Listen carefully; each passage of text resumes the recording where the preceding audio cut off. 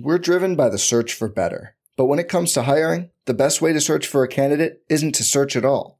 Don't search, match with Indeed. Indeed is your matching and hiring platform with over 350 million global monthly visitors, according to Indeed data, and a matching engine that helps you find quality candidates fast.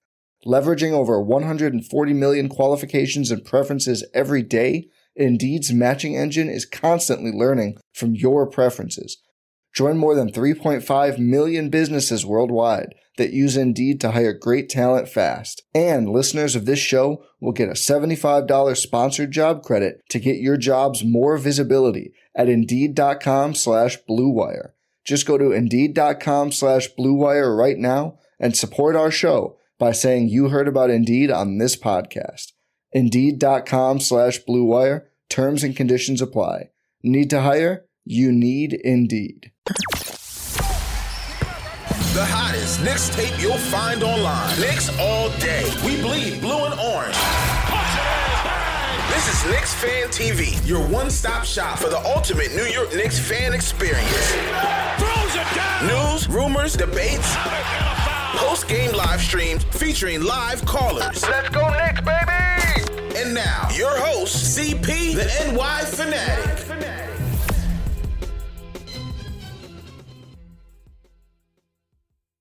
All right, here we go. Monday Night Knicks. Another edition of Knicks Fan TV. Special edition Knicks Fan TV. This is the weekly recap, the good, the bad, the ugly. CP from Knicks Fan TV.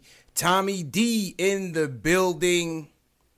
And we're going to recap. What's up, CP? This week's good, bad, and ugly. It's Jay Ellis's birthday. Happy birthday to Jay Ellis.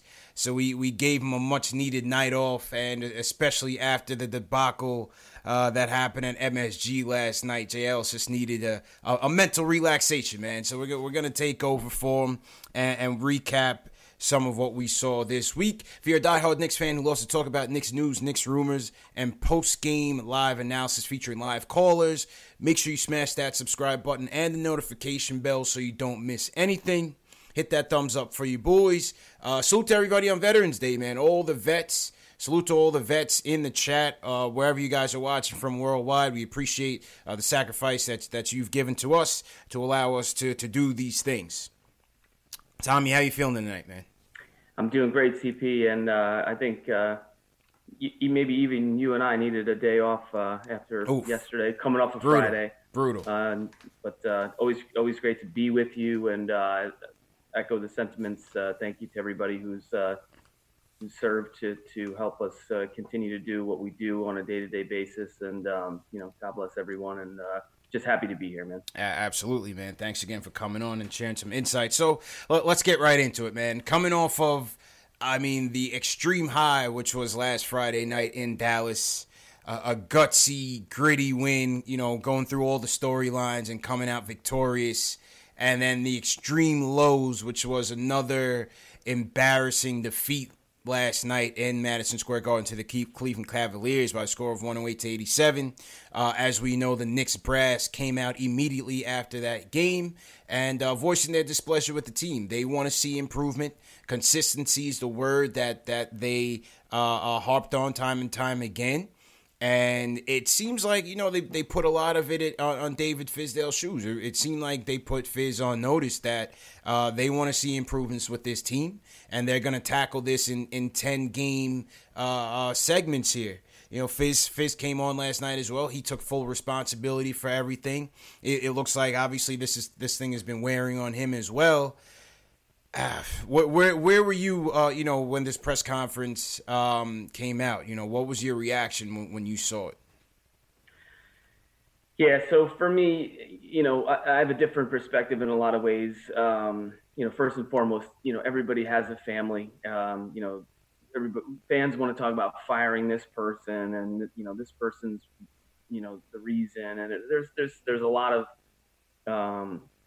I would say, different variables why the teams has started 2-8 rather. But I just have empathy towards the front office people and the coaching staff. It's a hard job, and fans don't know all of the things that go in there. So, just from what I know, I'm not super comfortable talking about it.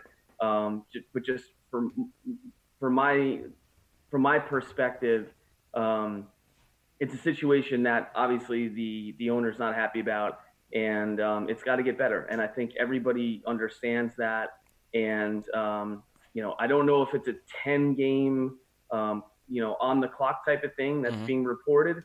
I think a lot that's being reported is coming from sort of outside the organization that I'm not, that I don't agree with and don't believe necessarily. But I really can't get into it. All I can say is, these people have families, and we need to be sensitive 10 games into the season. It's obviously a long season. We'll see what happens here over the next couple weeks.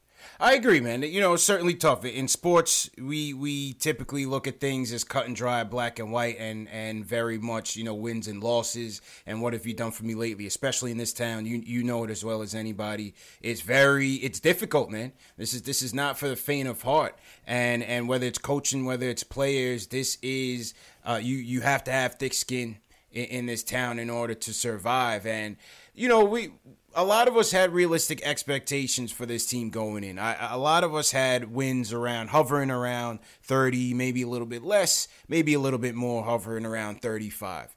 I think, the disappointment lies not in the fact that they've been losing these games, but the way they've been losing. When you come out with that effort against San Antonio to start the season, come back against the Nets, the Boston game, the second Boston game. The first one was a wash. The second Boston game. The Dallas game. How competitive, the fire that they show. And then you come 2 Sundays back to back and you get completely embarrassed on your home court against upstart teams with young players, new players. The chemistry thing is a question for them too. But it just seems like these teams come into our building much more prepared than we are to go to battle.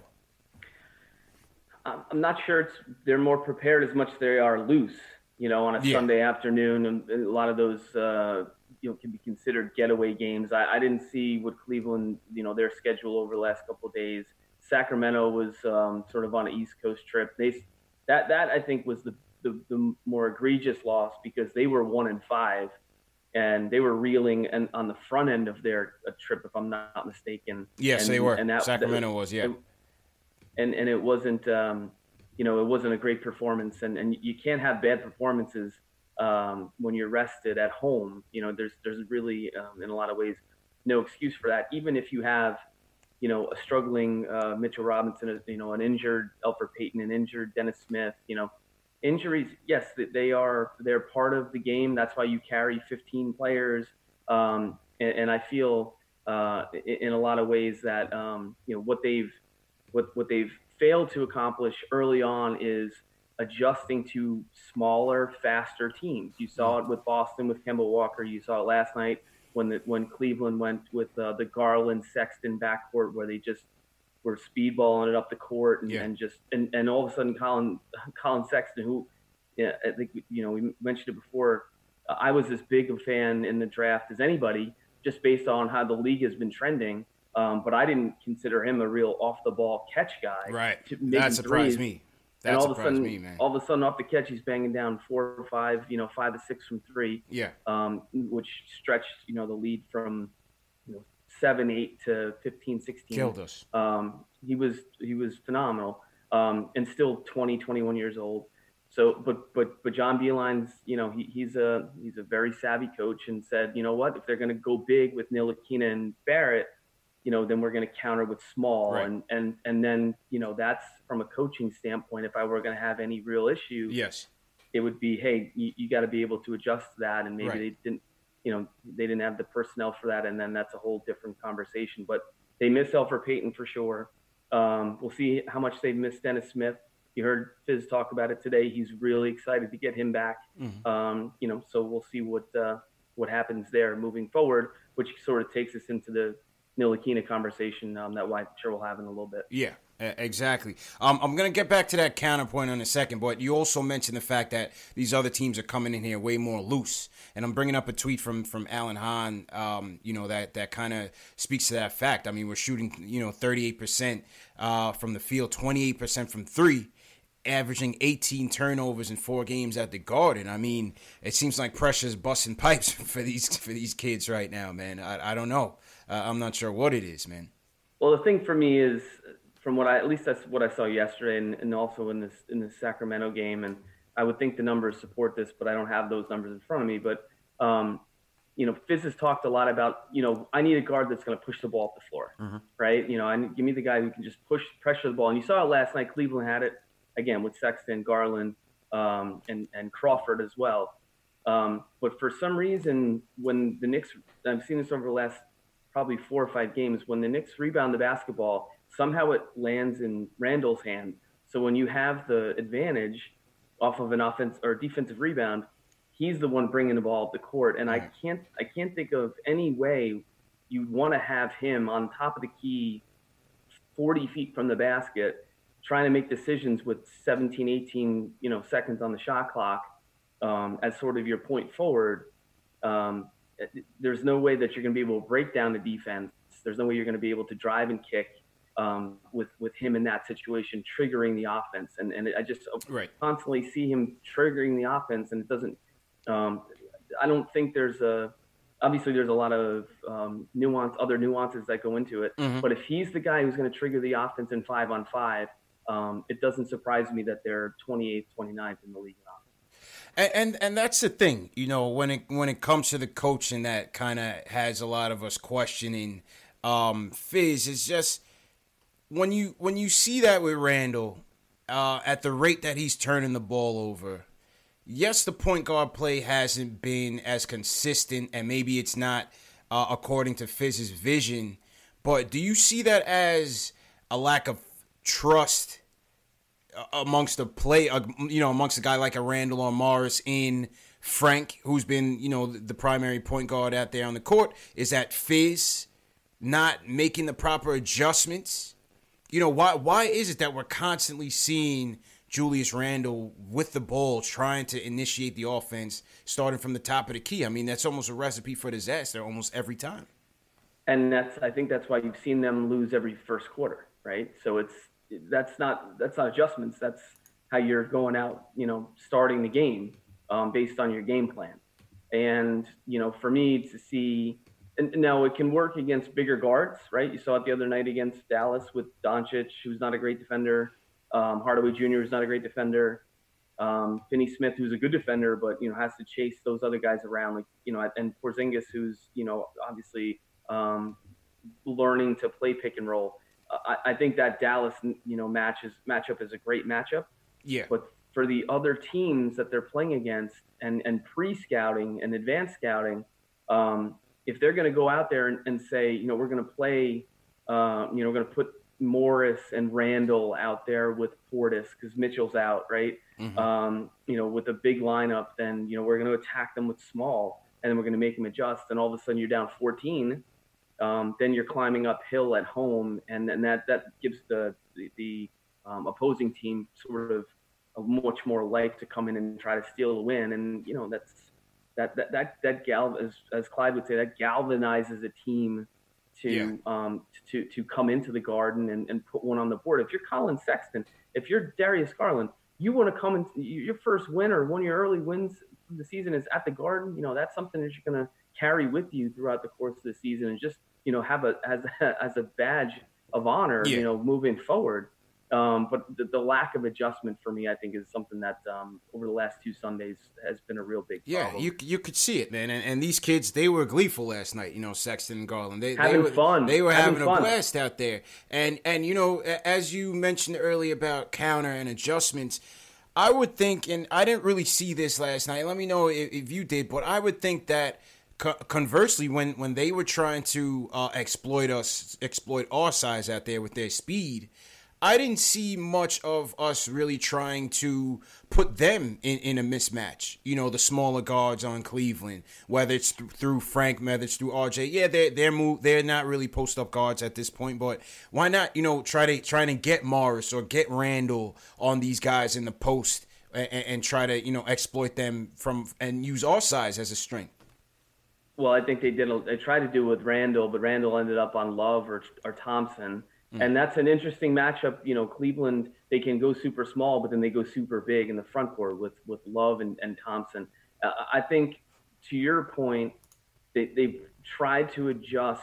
I don't think they've really posted RJ up, but I think RJ's in a funk right now where he's not overly aggressive. The league has figured him out early on. He's maybe hitting a little bit of the wall early. He doesn't want to go to the free throw line, that's for sure. So, you know, do you call those plays in Fizz's defense? Do you put him in those situations where, you know what, maybe he gets positioned down low and then they just foul him, and then, you know, his free throw percentage could go lower. You know, that's a real big issue, I think, early on from a coaching perspective. But if you leave him out on the floor, you have to use his size and his advantage, especially against a Sexton or a Garland.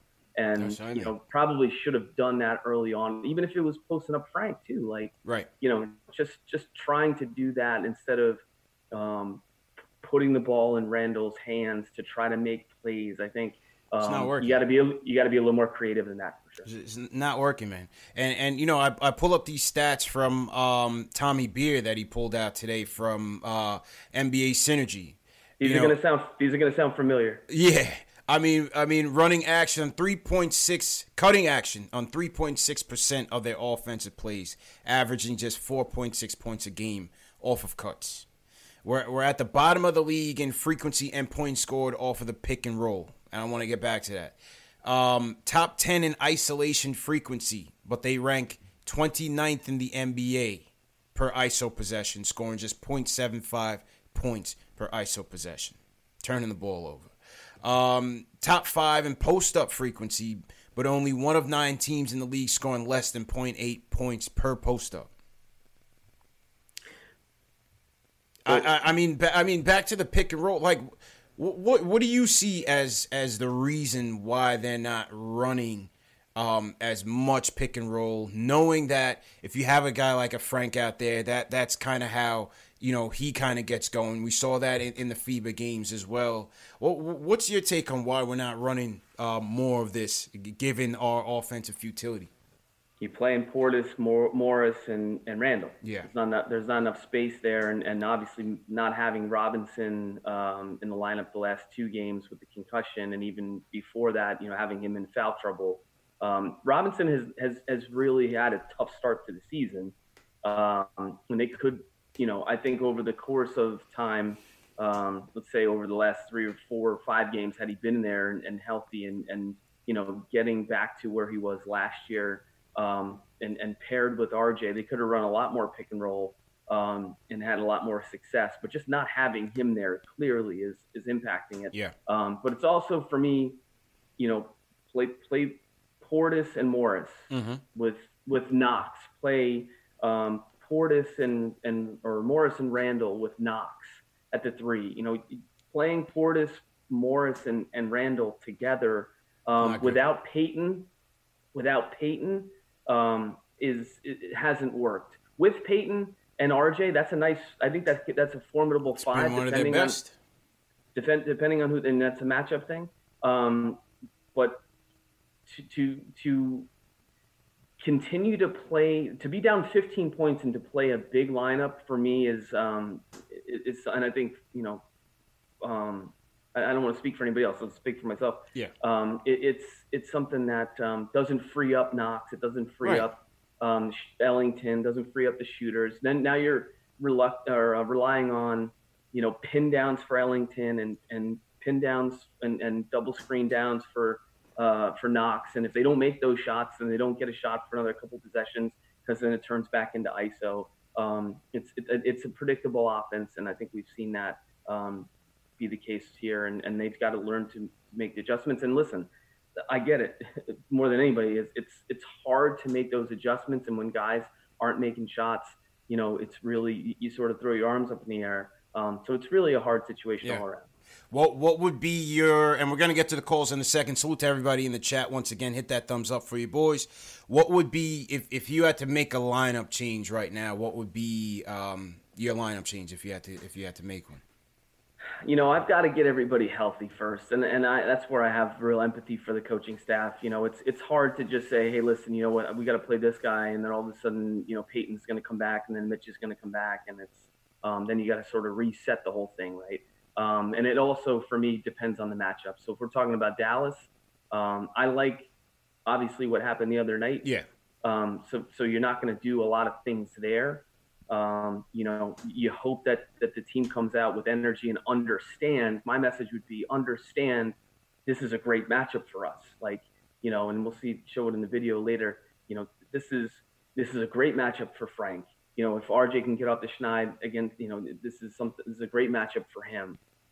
It's a really good matchup for Randall if his jumper's working. We saw what they could do the other night in Dallas, and I expect that to be a similar type style game. Whether they win or not is going to come down to execution, but it's a really good matchup. So I wouldn't fool with anything for the next game, and then you just take it in the next 10-game clip and the next 15, 20-game clip after that and keep going forward. I just see that the Randall Morris pairing is just a very clunky fit, man. And then once you throw Portis in there, like you said, I liked how they matched up with Dallas Friday night. I liked how they used their size to an advantage and taking advantage of Dallas's lack of front court strength. Because you saw all those guys banging down low. You saw Randall, Portis, Taj was getting mixed up down there, and they really exploited it. But other times it's just a very clunky fit. It's just a very clunky fit. I was thinking of something today. I was thinking of Frank, throw Dotson in there, throw RJ at the 3. I would put Randall on the bench for right now, just to have him clear his head. I would throw Morris at the 4. And throw Mitch at the 5. What do you think about that? Mitch has to get healthy first. Yeah. And the minute you put Randall on the bench, then it exacerbates what just happened today, right? It's true. That's true. That's tricky to answer. You're gonna have to. Politics is definitely something that you have to deal with. Then it's gonna say, it's gonna divide, and I will say this. I know I said I would be careful. I would say this. I would say that everybody's on the same page, obviously, because it's about getting these wins, but there's a little divide and making a decision like that would I think could potentially increase that divide even more. And I don't think that if you're the coaching staff, you want to do that at this point. Just because I don't think it's good for Randall, and he has so much talent that you really need to lean on him, and he's got to work it out, and that's what he's getting paid to do. Yep, I agree with you wholeheartedly. I don't think it would ever happen. I'm just thinking, ideal lineups wise, you could certainly kill his confidence, and like we said, the politics is certainly something that you have to navigate carefully. A lot of today's talk was on Fizz, but I can't help but look at, Steve Mills and his record with this team. And listen, they put this roster on the court. There's no doubt about it. I mean, they came out there in the media day and they said, you control what you control. Obviously, we know we didn't get what we wanted, and this is what they got instead. But it just seemed like last night they put a lot of the blame on, or a lot of the onus on Fizz to get things turned around, but also they put this roster together. So I mean, what's your take on that? I mean, Steve Mills he's 165 and 337 as president of the team, man. I don't think in any other sport a president survives that long, man. We know this is Dolan's confidant and stuff like that, man. But sheesh, that's rough, man. Well, he's never coached. And I would say the last couple of years have been the first few years, at least the last 2 years since they've let Phil go, that he's, in charge of making the decisions and being the front-facing part of the organization. And what I saw the other night wasn't a throwing sort of, not that you said this, but I've read this. It wasn't. Throwing the coaching staff under the bus. It was more, in my mind, hey, we want to be accountable for this as much as anyone. And I know this was a thing because I used to text back and forth with a lot of people who were in obviously asking a lot of the questions within those scrums. And, they would say to me, why don't you call out the fact that the media doesn't, rather that the front office, Phil in particular, or Donnie Walsh, or, Isaiah, don't come out more and address the media and address the fan base. Mm-hmm. And Phil really dropped the ball, I think, with that in a lot of ways. And he ducked the media big time. Well, and that's 100% true. And I think what Steve and Scott are trying to do now is not be that way and show that there's a big difference from that regime. And I respect them for that. I don't think it was anything about the coaching staff. I think it was just more, hey, we're in this too. Like, we're not just going to let Dave stand in front of the media by himself. Like, I think it was impromptu. Maybe it wasn't something that, but again, after the game, coach does his job and then they have to do their job as well. So I didn't consider it necessarily a disconnect. I just think it was, we needed to, which is what Steve said, we needed to, we needed to address this, and that's why that's why they were there. I think Dolan's pissed. You heard the report that the three of them kind of disappeared at halftime. I don't know if that's a regular thing or what the case may be, but to me, because we've rarely seen this happen, I feel like it was driven through him, and rightfully so. I mean, listen, the team is not playing up to expectations. Again, not about wins and losses, but again, how you lose or how you win. And I don't think he's happy about it, and I wouldn't blame him. If you're asking if the owner, if I know, well, I mean, if that was driven by the owner, I wouldn't know that, but I would say that I don't think anybody's happy. So, that wouldn't shock me one way or the other. What I would say is the reaction from the fans is, at least on social media, is something that I think is a good thing. But also, there's also the element of, and you saw this, I think, the other night with the chants, it's, nobody likes that environment. Yeah. And the only thing that's going to change it is winning. And everybody knows that. That's it, man. That's it. And then you see that once the press conference came out, the cesspool starts churning, man. Isola's in his Ujiri stuff. You're hearing coach's name thrown out, Jason Kidd, Mark Jackson, blah, blah, blah. I mean, it's just you can't make it up. They're good at that stuff. Boy. I put good in quotes. Oh, right? man, boy. Isola could not wait. He had that article written weeks ago, man, over the summer, man. And then he's linking, they won't Ujiri again because that could get them Giannis again. I couldn't take it, man. I got to tell you, man, anytime that name comes up, I just got to say no comment. I couldn't take it, man. Oh, Isola or Ujiri? No comment, man. Oh, God, you can't make it up, man. You can't make it up. And literally, this I got a lot of receipts. Let's just okay. I'm sure. Hey, there's a ton of fans on Twitter right now that got DM receipts right now, man. Because I'm a pro. This guy is just he's a piece of work, man. He's a piece of work. I'm a pro. Let's move on. Yeah, absolutely. So, listen. With that being said, obviously, I don't want to see direct change. I want to see Fitz be able to work through this. I want to see continued growth, continued chemistry with this team. It's just the proper adjustments, whether it's the rotations or on the court, X's and O's. One more thing, another thing. People in fan base, everybody is now, Mike Miller is now a popular name being bandied about because of the Westchester experience and so on and so forth. My thing is, if Mike Miller's already on the staff right now and people want him to be the coach, like, what is his influence as a member of the staff, a key smart? What is their influence in terms of how they're going about making adjustments, how they're going about making decisions on a day-to-day that would be different as a member of the staff as compared to being the head coach? How do you see that?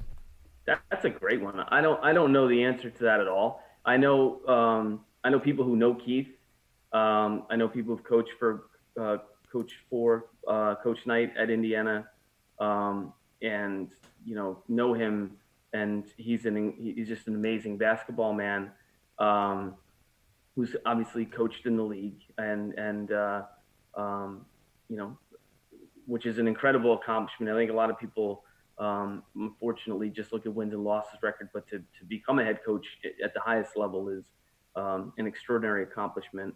Mike Miller is a guy who I watched at Westchester right down the street here the last couple of years, run triangle, run horns, run modern triangle, run a bunch of different things, as a really good organizational guy, but knows how to teach and has had success regardless of what he ran. And, he's just a really good basketball guy as well. And you throw Judd Bushler in there. Mm-hmm. I don't, Pat Sullivan, I don't know Caleb. I don't know any of those guys personally. I just know what I can see as a basketball person. Mm-hmm. And they'd all be great head coaches in the NBA. I mean, there's 200, 300 guys who could be, and women who can be great head basketball coaches in the NBA.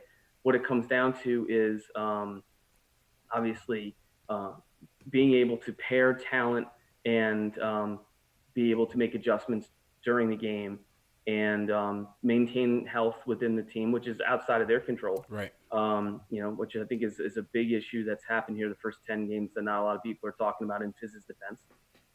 But at the same time, it's as Bill Parcells would say, you are what your record says you are. You are what your record says you are, man. That's it. That's it.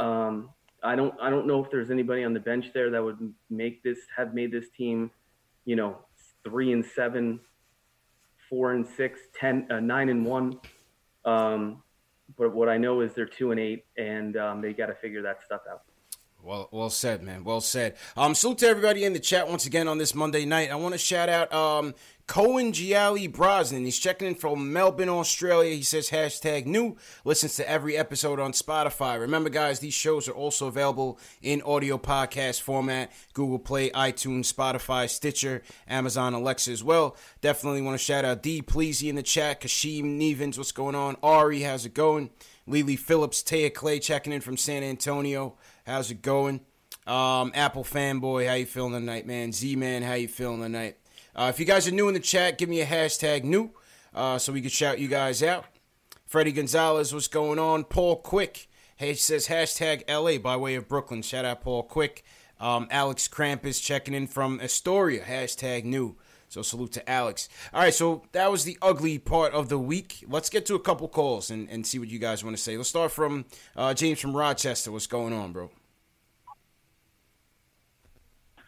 Yo, what's up? How you doing, man? I mean, David Fizdale has to be the worst coach I've ever seen in my life. I mean, seriously. Coming in hot. The Knicks running? Coming in hot. I mean, seriously, you know what?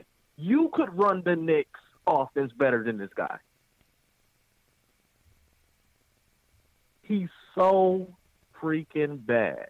So bad. Like, I don't understand. There's no pick and roll. There's no spacing. There's nothing. Yeah.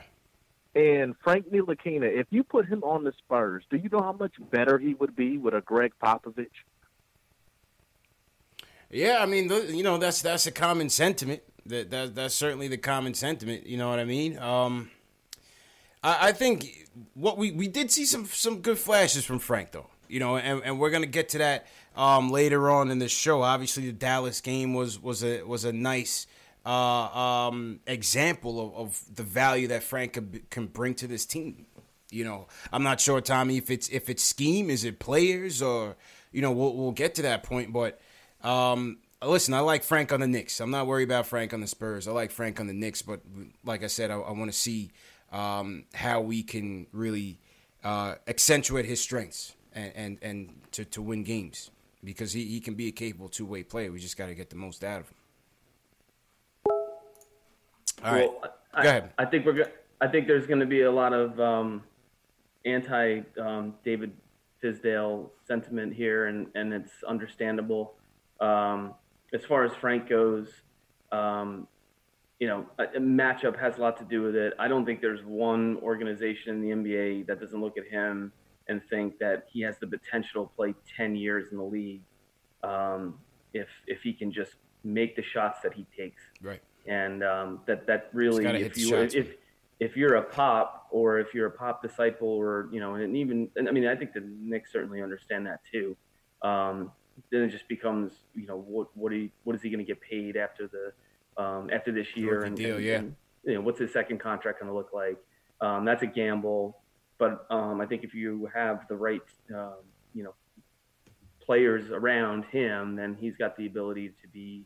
And I've said this from day one. Mm-hmm. Like even if you draft him at 9 or 8 or whatever it was, you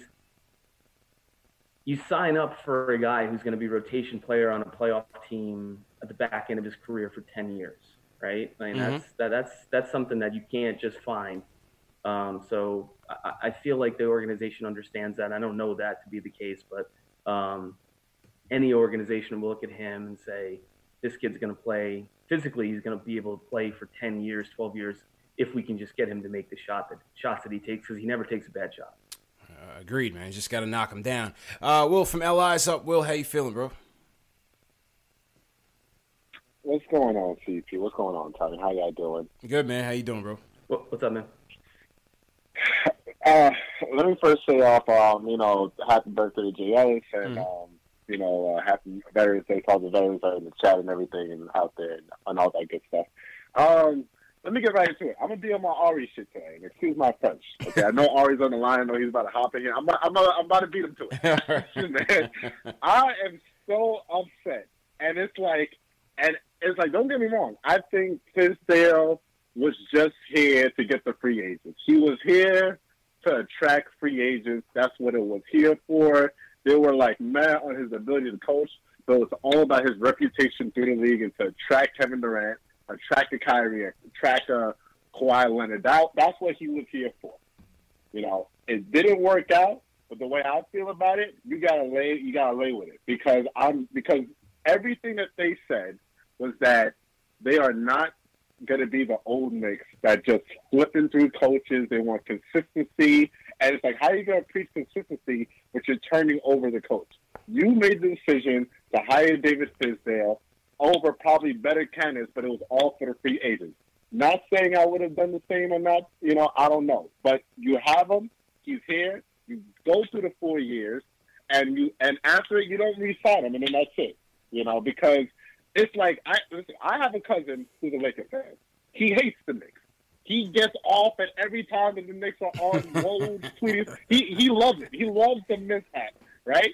So it's like, today I was explaining to him exactly what's going on. Like, no, bro, you see, listen, we never wanted Fizdale. Fizdale was here for Kevin Durant. We didn't get him, so now we got to get rid of him again. And as I'm saying this, it sounds stupid.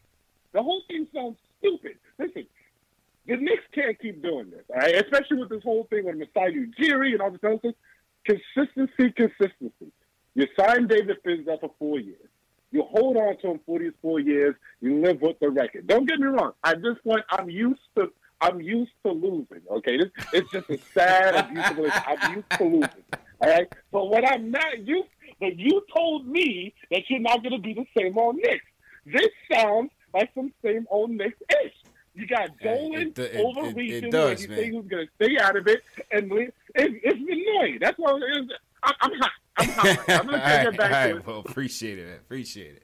Oh, listen, I think I do agree that, they felt that Fizz's relationship around the league would have helped them attract some of the guys. But I also think that they wanted a young upstart head coach, Tommy. I mean, what do you think about that? Well, I think when you look at Fizz's resume, it speaks for itself, right? And that's not necessarily his relationship with LeBron and Dwayne Wade. I think it's, what he had to have learned under Pat Riley, under Eric Spoelstra, under Ron Rothstein, under, that organization that we all know, going back a long ways, was not an organization before Pat Riley got there. Right. So and I say this a lot about the Pat Rileys and the Jerry Wests and the Messiah Jerrys, the great executives. They're like franchise players, right? They only come around once in a generation. Mm-hmm. If you think about it. And the Knicks did have Riley here. So I think that was a selling point. And what he was able to do in Memphis, certainly, actually, obviously he should have gotten another shot as a head coach.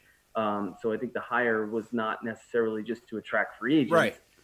I think it was, to your point, to bring in another young up and coming, coach to instill what he's learned as an assistant over the years. Right. And I'm not sure we've seen that yet. I don't mean to say yet as in we're not gonna see it. I think fans react to Wojnarowski stuff and certainly the press conference from last night, they're entitled to their opinion on it. But I don't think there's any intent to move on from Fizz at this point, based off of, again, his resume and then it comes down to wins and losses, and we just said before that will ultimately be what it's about. Yeah, the Woj article was dangerous because it made it seem like his firing was imminent, whereas I read it as they took someone's opinion of the press conference and spun it into, well, it's coming, sooner or later. I don't necessarily see that. I do think that there needs to be some improvement. I mean, they cannot continue to get washed. The KP game is going to be another benchmark. The KP game is, how Dolan is with the optics, man. The KP game is going to be another benchmark, man. They cannot get embarrassed in that game. They have to come out and be competitive. And I do think he's on notice, but I don't see it as being imminent as that Woj article suggested. The Mavs rematch, again, I like the matchup, and that's what we saw in Dallas. If they can create that sort of scenario again and then make adjustments as the game goes on, Rick Carlisle is going to make those adjustments. And again, that's going to be on the coaching staff to readjust based off of what they do. KP is going to be pulling from, between half court and the 3-point line. And, he's out for blood. They were able to beat Luka Doncic in his triple-double. And what they also were able to do in order to win that game at the end was to expose KP's inability to get a big defensive rebound. Gibson did that, and I believe Portis did that on another occasion. Frank tipped one out. They were able to – KP's not a great defensive rebounder. We've seen that. We know that. So hopefully – they can keep the game close at the end, and have that matchup be at the end of the game. But at the end of the day, if they start drilling threes and Tim Hardaway Jr. comes down, he starts drilling threes, and Courtney Lee comes in the game, he starts drilling threes. Courtney Lee revenge game, it's going to get ugly, man. And then that's not going to be good. It's going to get ugly, man. Salute to everybody in the chat. Once again, hit that thumbs up button for your boys. Once again, this is Knicks Fan TV, CP here. My man Tommy D joining us tonight. If you're a diehard Knicks fan, make sure you guys hit that subscribe button below and the notification bell. Tommy, also, we lost your video, but we'll get you back on. Also, throw in the links to your podcast as well, and the mods will also distribute that. Let's, if you guys are new in the chat, leave us a hashtag new. Also, leave your cities in the chat as well, so we can see where you guys are tuning in from. All right, let's go to Greenhouse from Jersey. He wants to talk about the lineups. Greenhouse, how you feeling, man? Hey, what's going on, CP? What's going on, Tommy? Salute to you guys. Thanks, man. How you doing, bro? What's up, man? I'm chilling, man. I just wanted to talk to you about that lineup you talked about earlier. You said Frank, Dotson. Mm-hmm. Who you say? You said RJ at the 3. RJ at the 3. You said Morris. You said Mitch. Mm-hmm. I messed with that. That's actually a lineup that I was thinking about. Knox come off the bench, treated right after him. But see, the thing is, like, Tommy was right. I don't think you could really bench Randall, like, right now. It wouldn't happen. Like, even this year, I don't think. But I felt like he'd be great coming off the bench because Mitchell is going to get into foul trouble right now, but if you're trying to develop him and if he does get to that point, that'd be great. Transition into that, make that your excuse. You don't have to let anybody down. I feel like that'd be a solid, like, if we can get to that lineup toward the end of the year, I'd be actually pretty grateful. Yeah, I mean, appreciate the call, man. I mean, I like it. It's certainly, I think it's a balanced lineup. I think it spaces the floor nicely. I think you could still have a nice defensive lineup out there. I just, like we said, I don't think they would entertain benching Julius at this stage in the game, but it is what it is. All right, let's go to Rico in New York. Wants to talk about the point guard situation. Rico, how you doing, man? Good. How are you? Good. What's going on? So, I was wondering. I mean, like, I know that Elfrid Payton and Dennis Smith Jr. are coming back, but I mean, Frank's been playing a little consistent. I mean, but you still got to give Dennis Smith Jr. and Payton a shot. I mean, I still probably put Elfrid Payton above Frank right now. I mean, the guy averaged 8 assists last season, and with him in the game, I feel like Randall wouldn't have to dribble the ball so much because he's a floor general. So I don't know. You tell me your take. Would you still have Frank, or would you put Payne back in there? I mean, my opinion, and Tommy, I love to hear yours. My opinion is we know what Payton is. We're still trying to figure out who's the future at the point guard position right now. Personally, I don't think it's Payton. I like what he can bring to the team. I'd rather see him as a security blanket, and I'd rather Frank and DSJ get the bulk of the minutes to see who's gonna be the future. You have a point guard draft coming up. There's a big decision to be made here, and I'd rather see the two of them get the bulk of the minutes on this team and kind of have Payton as a backup. I do see Payton, his chemistry with Randall. He's a solid vet. He's a pro's pro. Obviously, he can run the offense, but I just rather see it come down to those two guys. Tommy, what do you think about that? Well, I think you have to look at the sort of the schedule coming up, and I think Dennis Smith is probably another 2 to 3 weeks away. We've seen it with the Giants with Saquon, right? Saquon got hurt. Mm-hmm. He comes back, everybody gets excited. That's great, but he's not been the same. He's player. Not healthy, man.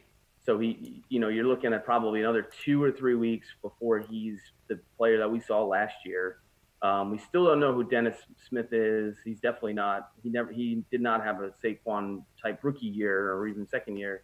So injecting him back in the lineup, which is something that the coaching staff sounds like they want to do, to me is not the answer yet. I think I think both needs to come back healthy. Allow Frank to continue to build up his confidence. We've seen what he's been able to do thus far in November, and we'll talk to the video here in a little bit. But he's such a good pair with RJ, who's going through a slump now. So you got to factor that part into it as well. But I think the best player right now at the position is Payton, and the best complements, depending on the matchup. When you look at the schedule. Mm-hmm. Depends. Maybe it's Trier, maybe it's Dotson. It all comes down to who's making shots too. At the end of the day, yeah. If you're not making shots, and then Frank falls into this as well, you really can't be on the floor in this league, and that's that's something that. And that's a problem. Well. None of them can shoot, man. Right now, very well. None of them can shoot right now.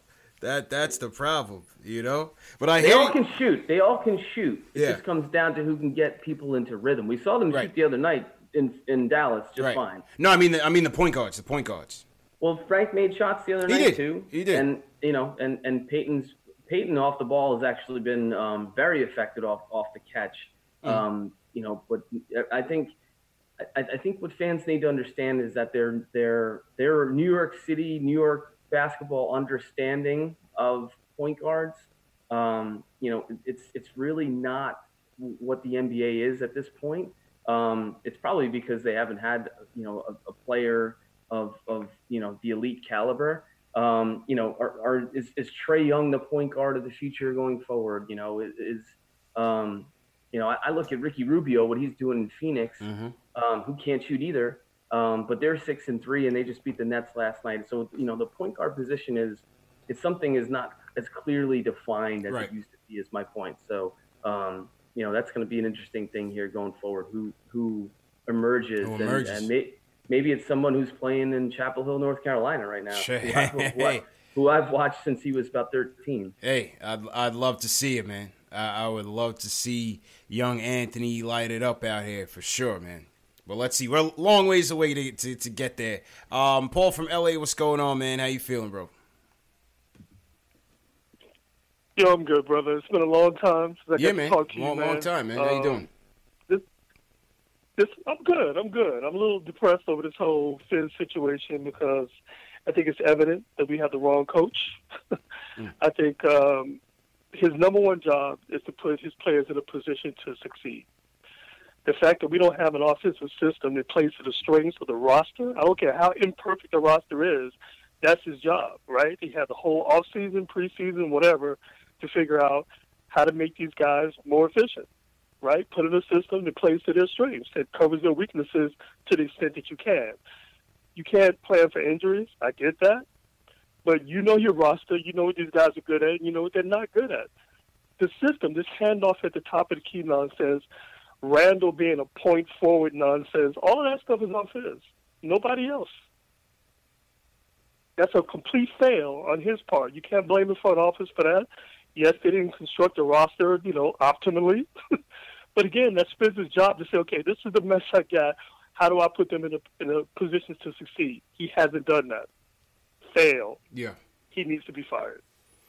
Hey, I mean, I'm not ready to fire him just yet, but I do hear you, Paul. There has to be some accountability here. And again, like you said, Fizz, this is the cards he's dealt with. Whether or not you want to blame the front office for the roster that they assembled, he has to figure out how to get those pieces together. And again, it's not about, there are realistic expectations for this team.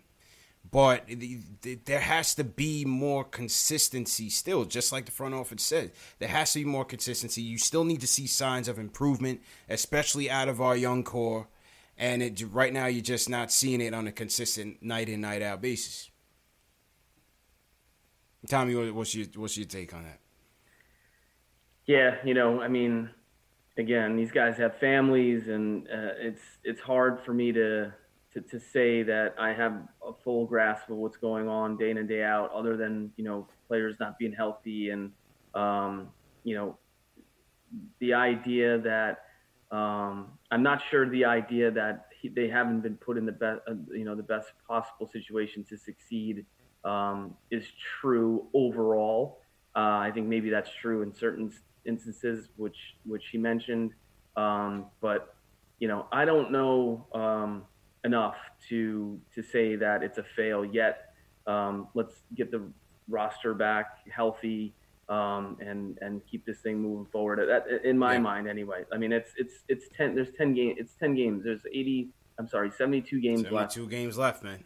A long way to go. And we've seen really good. And this is something that I think we haven't heard yet either, or at least I haven't seen on Twitter or not through these phone calls yet.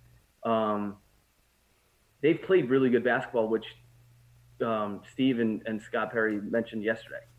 Like, it's not like they haven't played well. There's been really good basketball. We've seen it. Mm-hmm. And, that's an important thing too. So it's not, you can't just be, coaching staff hasn't put players in a position to succeed as a whole. That's not true. They've been good at times. Their record just doesn't indicate it. Yeah, got to put it all together, man. Well said. So to everybody in the chat, once again, hit that thumbs up button for the boys. I want to shout out the original man. He says #new. Pixel Q6 checking in from Westchester. U2B checking in from Miami. What's going on? Salute to SoCal Ref. How you guys doing out there? Jose Alvarez, what's going on? Frank White, what's going on? Tommy, man, so we touched on the ugly, which is obviously the Fizz situation. The free throws continue to be a complete pain. I haven't seen in my years of watching this team, I haven't seen this team be that terrible at free throw shooting as this team is. Once again, we lead the league in we're top six. We're top six right now in attempts, and we're at the very bottom in free throw percentage, man. I don't, how do we correct these issues, man? I have no idea. No idea. I think what RJ has done, and we talked about this on the last episode about, cutting and driving, mentioned it earlier in the show. RJ is an elite driver of the basketball, getting to these scoring, what we said before, it's like 6.2 points per game on drives. And he's only shooting off those drives from a free throw percentage. He's getting fouled 3.5 times a game. He's only making 38% of those three.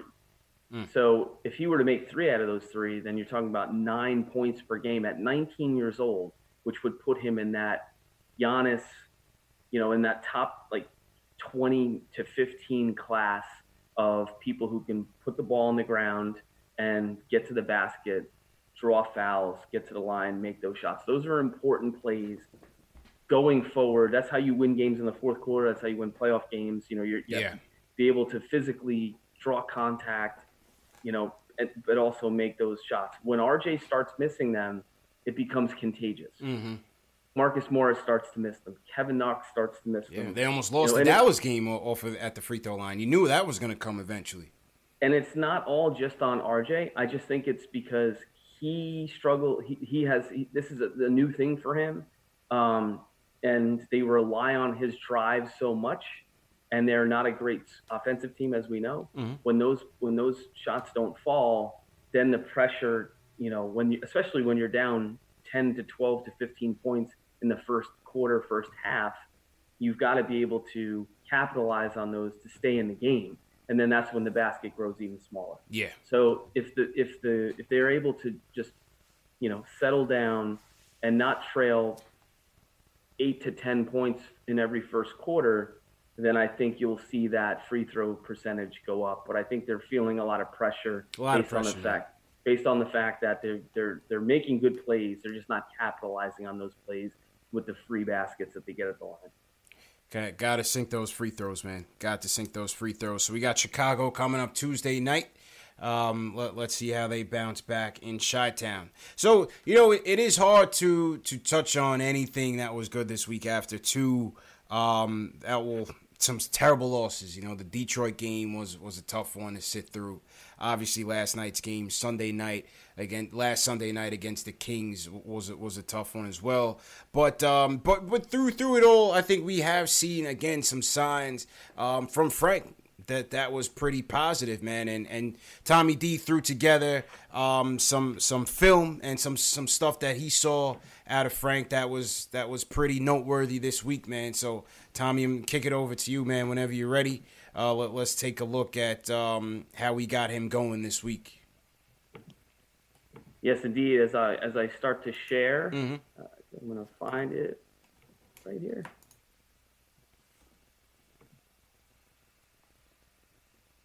Positive indeed, and I think what everybody was talking about, and this was a great quote for me from him. This was last year.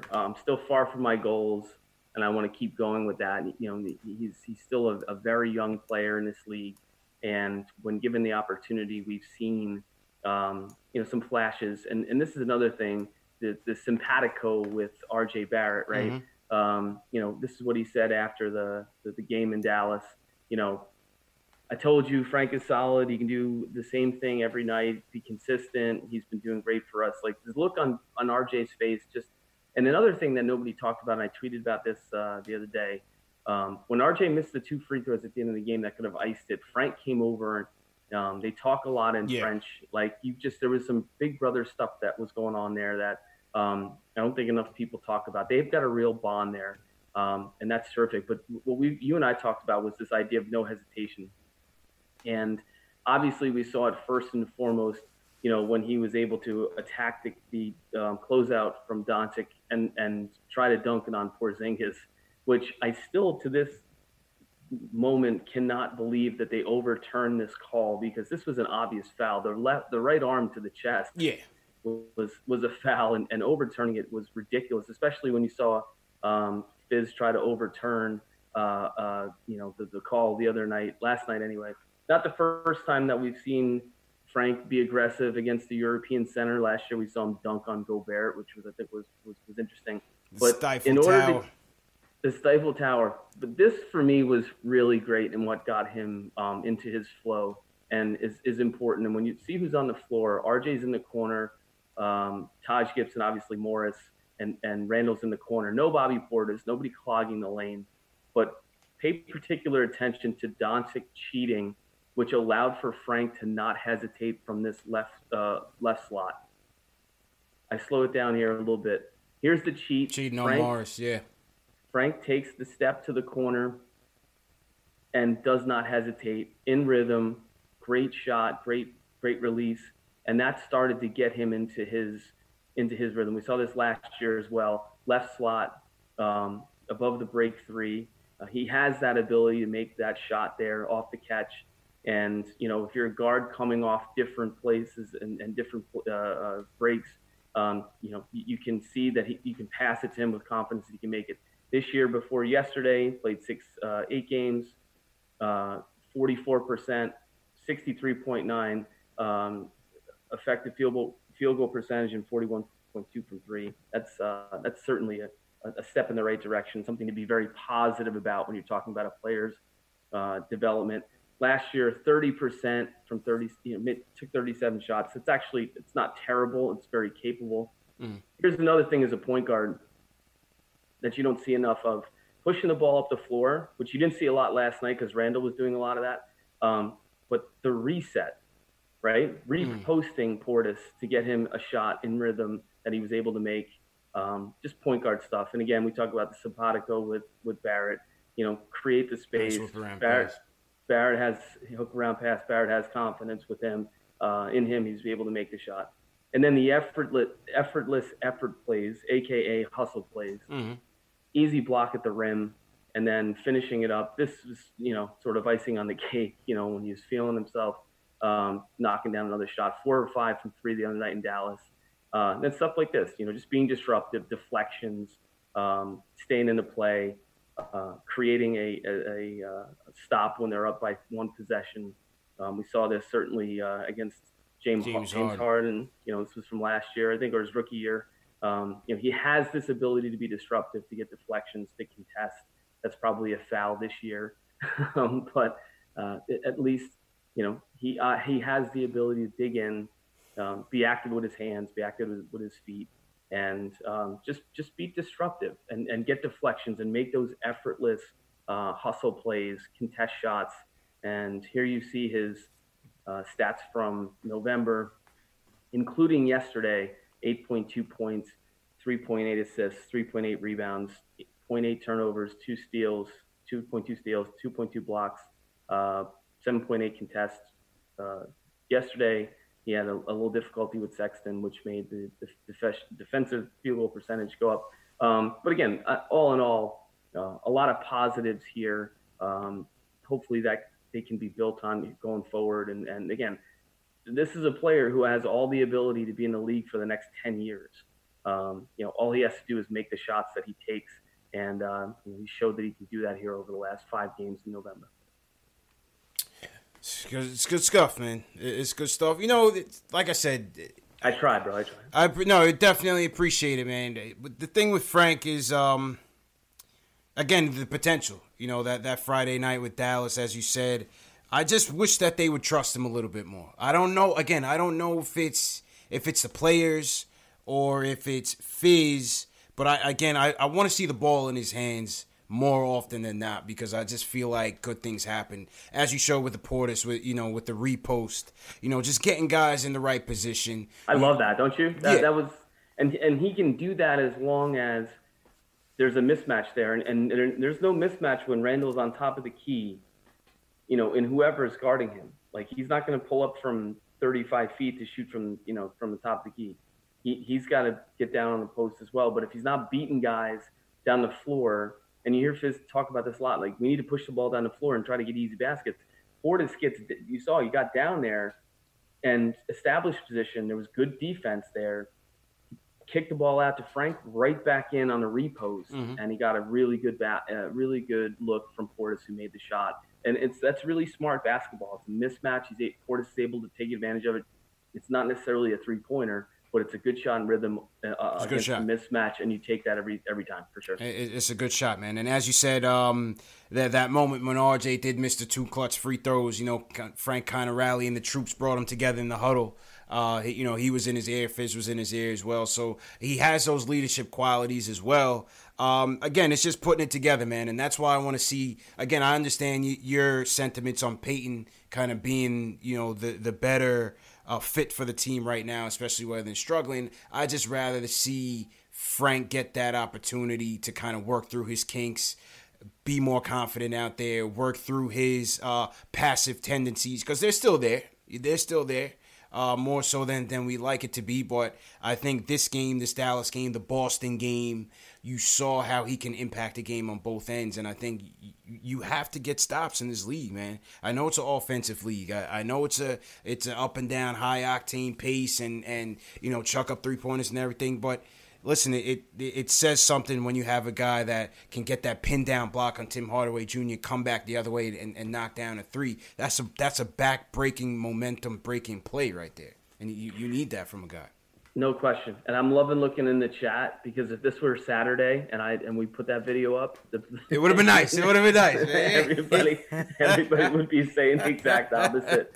But I know this, and you know this as well, and it's just so awesome to be with you, and the fans are great, and that's what makes New York New York. And listen, everybody involved, whether it's the front office, the owner, coach. I've been doing this a long time. I know this to be true.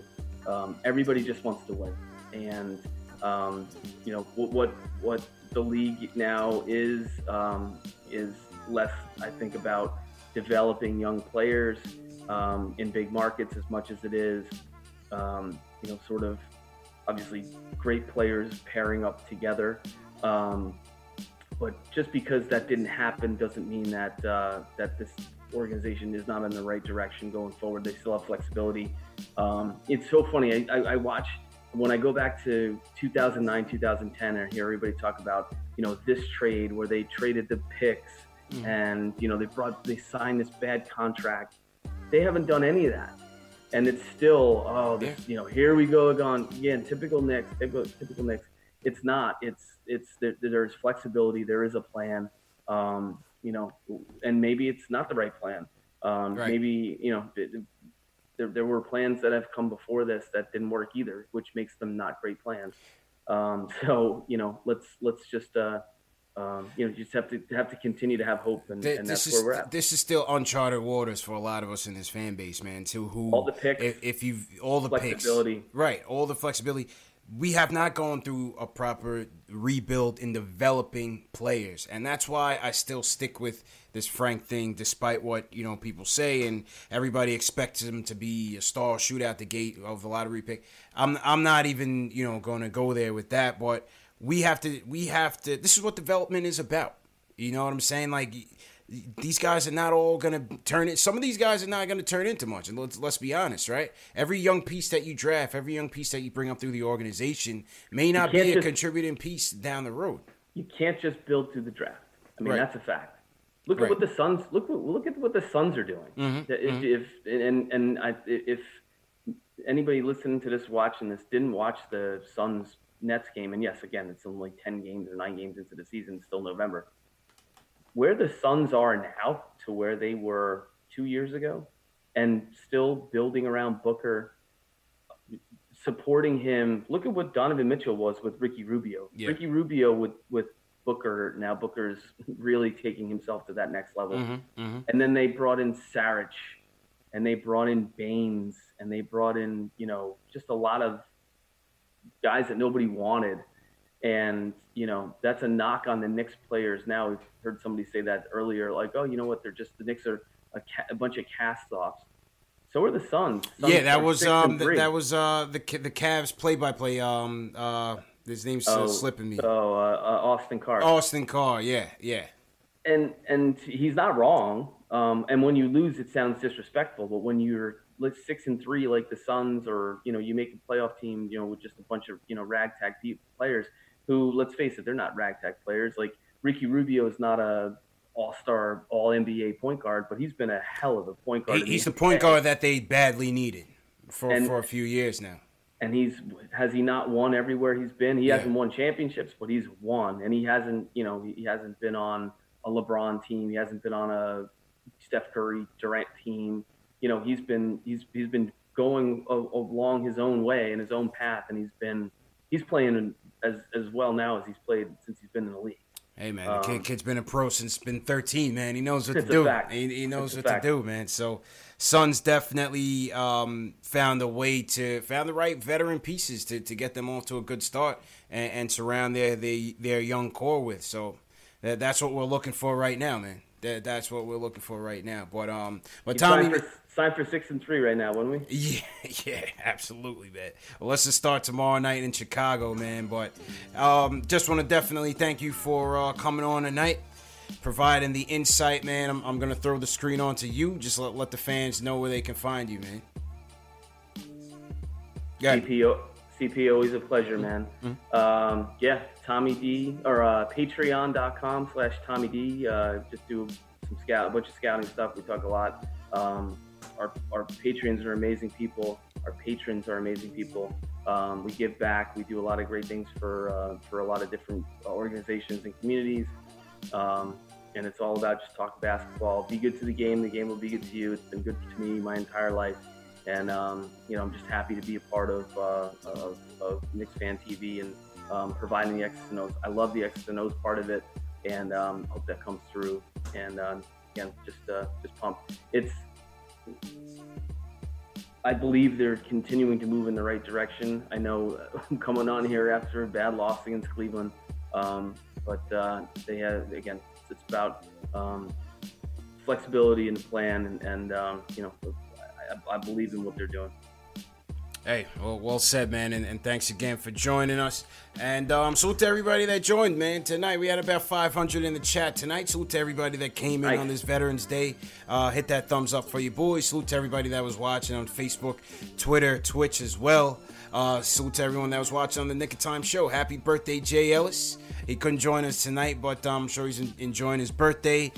Tuesday night, tomorrow night, we're right back at it, man. Right back here on Knicks Fan TV. Knicks versus Bulls post-game live. We taking more phone calls. Hopefully we get a win and getting your reactions to all of it. And once again, want to salute to everybody again. Chen, all the mods, appreciate it. Craig Williams, Tack, Jack Peters, thanks again. Delano Steele, thanks again. Ari, almost retired NYK, we thank you guys, man. So you guys have a good evening, and we'll check you Tuesday night, man. Make sure to subscribe to the channel, hit that subscribe button, hit that thumbs up, and we'll see you Tuesday night. Peace. I'm Mark Chapman. Welcome to the Planet Premier League podcast. Each week, Cesc Fabregas, Nader Manua and myself talk all things Premier League. As a player, you don't have time to talk. No. You don't have time to make a plan. You just need to deal with wave after wave after wave. We watched Coach Carter, and he said, afterwards, the game's just about doing this for your teammates. And I remember looking around halfway through the film and half the squad was asleep. Planet Premier League. Listen wherever you get your podcasts.